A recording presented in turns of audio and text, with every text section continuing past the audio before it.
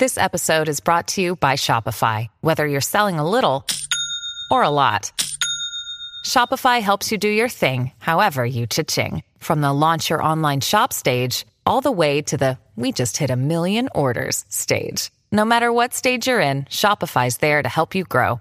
Sign up for a $1 per month trial period at shopify.com/special offer, all lowercase. That's shopify.com/special offer.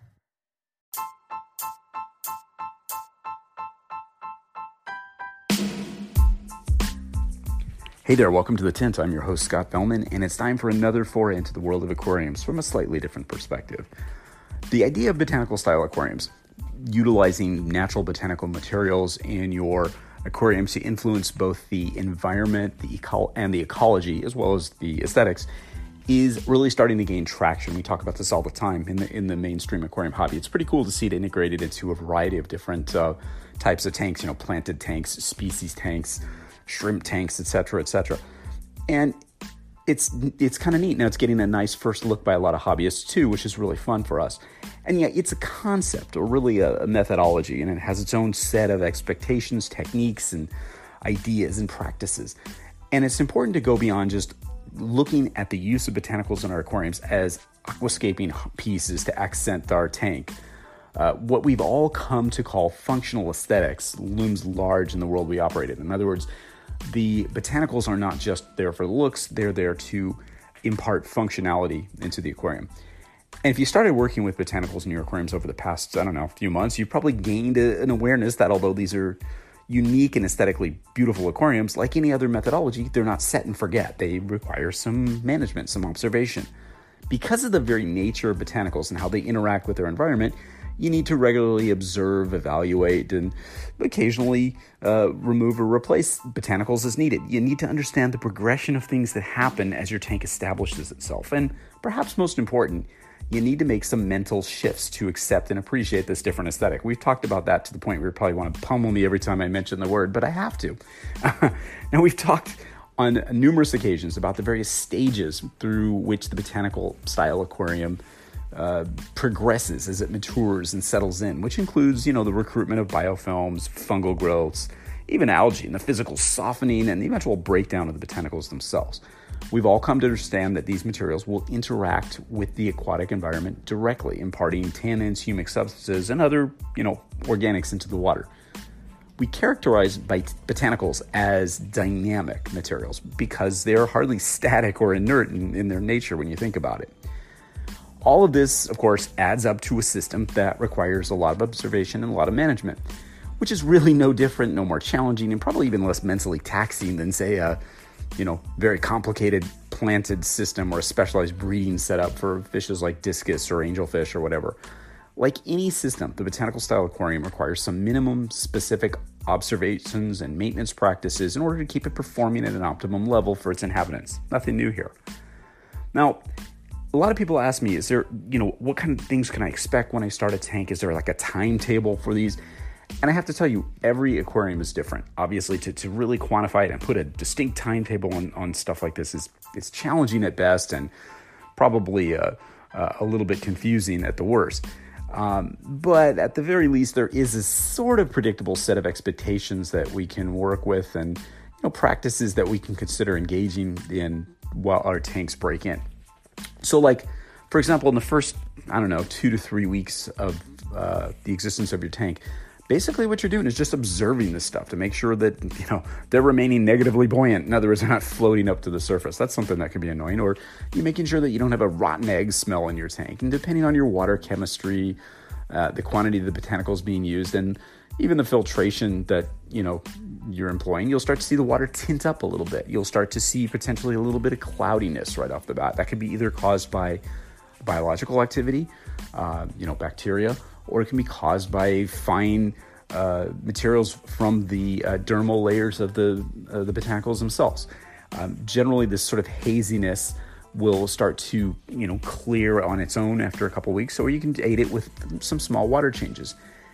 And again, I talk about water changes because I know everybody likes the tinted color of their black water or botanical style aquariums, but despite our love of the color, it's really important to perform regular water changes and other maintenance like you would on any other aquarium during this time.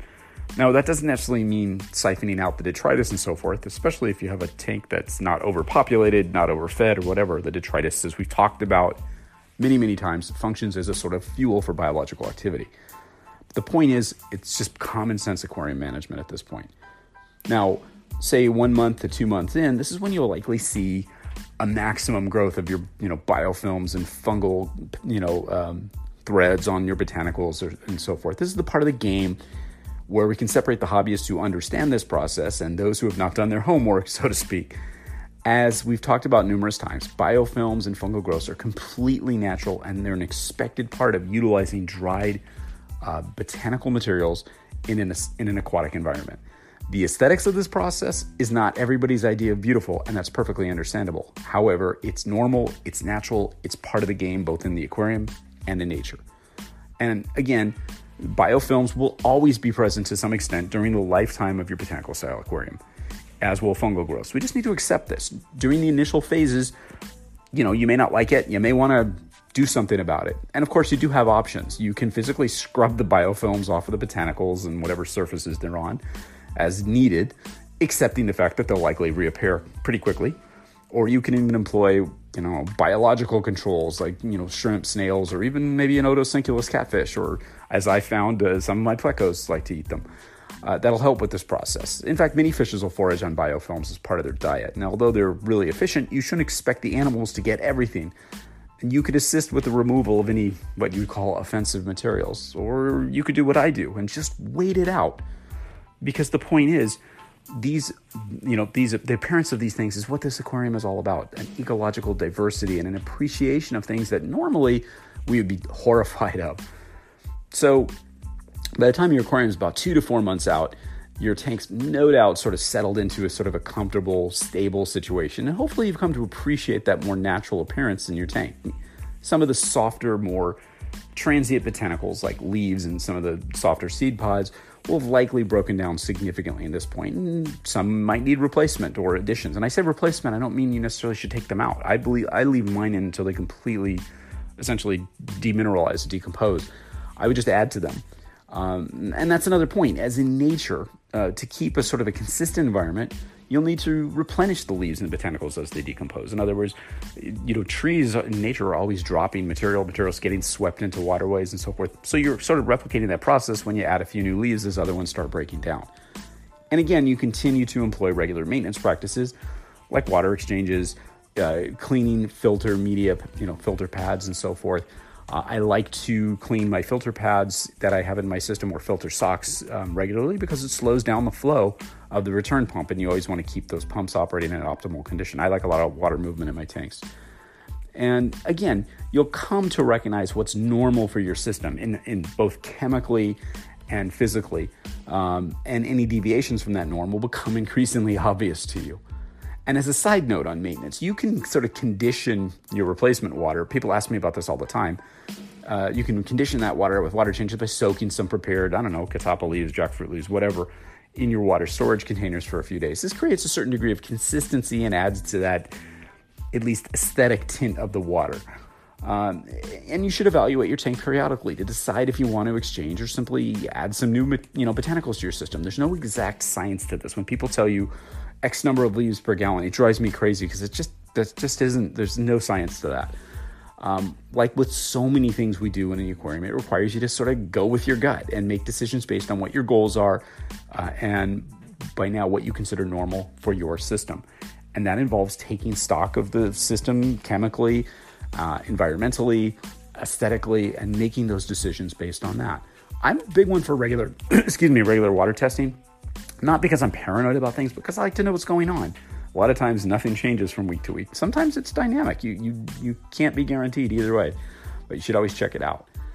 After a few months, it's likely that you're just going to either love this kind of system or you're going to be like, this is the worst thing I've ever done in my life. I hate it. Maybe the tinted water and the decomposing materials and that earthy appearance, they speak to you and you're like, yeah. And maybe you're just like, this is the dirtiest shit pile I've ever created in a tank. I want to set up a tank for cichlids or something. Okay, good. Go for it. Not everybody likes this. I get it. And obviously what I've been talking about here is not like a, comprehensive treatise on the establishment of a botanical style system. It's so cursory, it's not even funny. There's so many things I didn't touch on, but it's just sort of meant to serve as a very rough guide about what might happen during the early life of a botanical style aquarium. You're going to experience, things slightly different, I'm sure, but these observations were based on my own experience and that of many, many others who've, worked with these types of tanks for years. It's really just intended to serve as a sort of cue card and, to understand the various phases of your aquarium and to kind of let you know that the things you're seeing in your tank that might freak you out are totally normal. Everybody's been through that before that's kept one of these tanks. And depending on many factors like your base water chemistry, maintenance practices, filtration, all that kind of stuff, the timeline that I'm talking about could be longer or shorter, but the markers, the things that happen, are typically the same.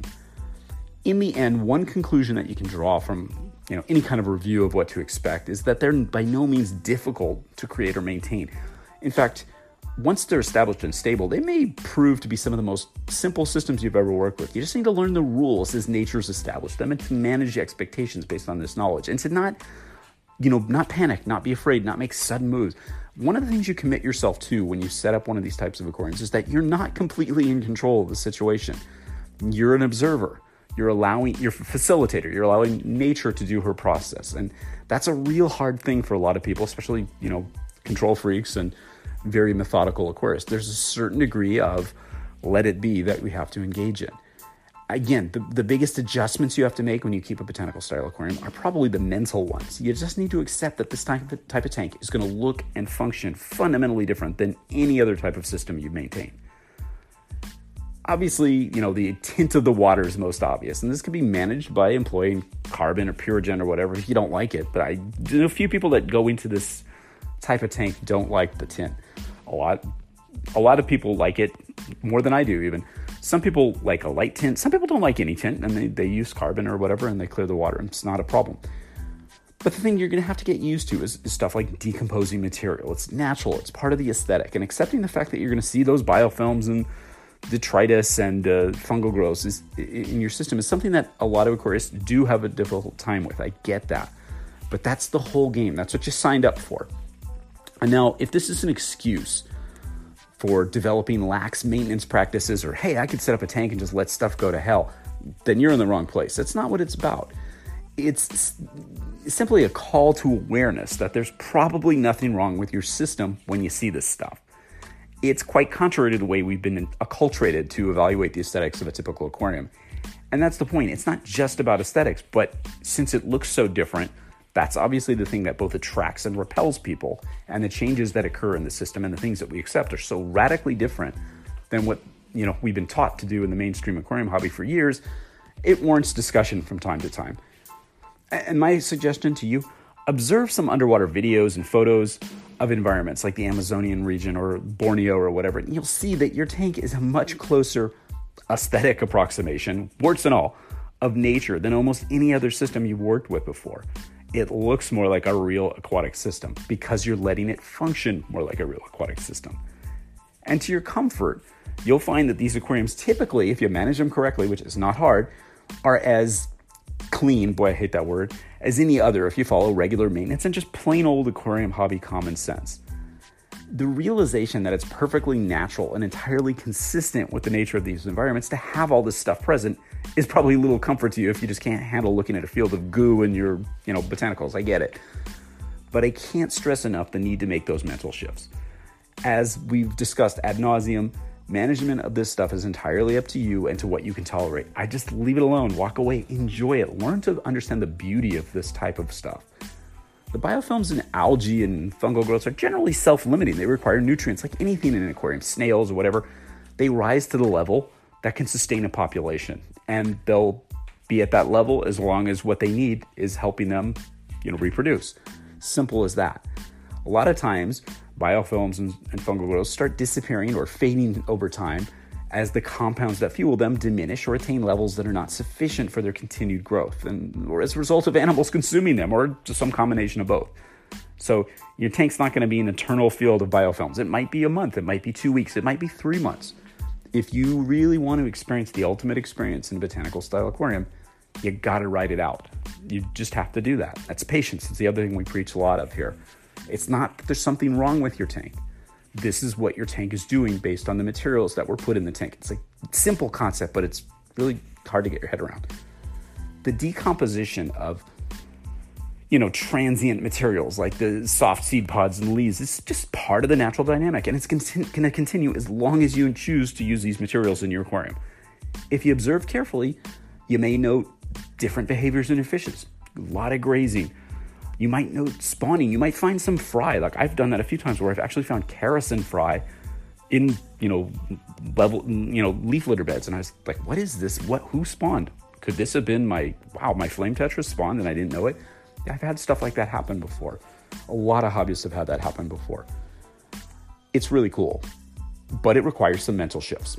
And ultimately, the decision to create a botanical style aquarium is as much a philosophical one as it is a practical one. I'm to the point where people tell you I'm an aquarium philosopher because I'm constantly preaching this stuff, but it's really important to get your head around that. To accept nature rather than to fight it is absolutely at odds with the mindset many people have with regards to aquarium keeping. As you begin to understand and evaluate your own aquarium, you'll kind of get a greater appreciation for how nature works and for the processes that have occurred in nature for eons. It can be tough sometimes, but it's the unlock to everything in what we do. My advice to you, stay open-minded, stay adventurous, stay curious, stay diligent, stay patient, and above all, stay wet. Thanks for spending part of your day with me. I'm Scott Fellman from Tannin Aquatics. I look forward to seeing you on the next installment of The Tint.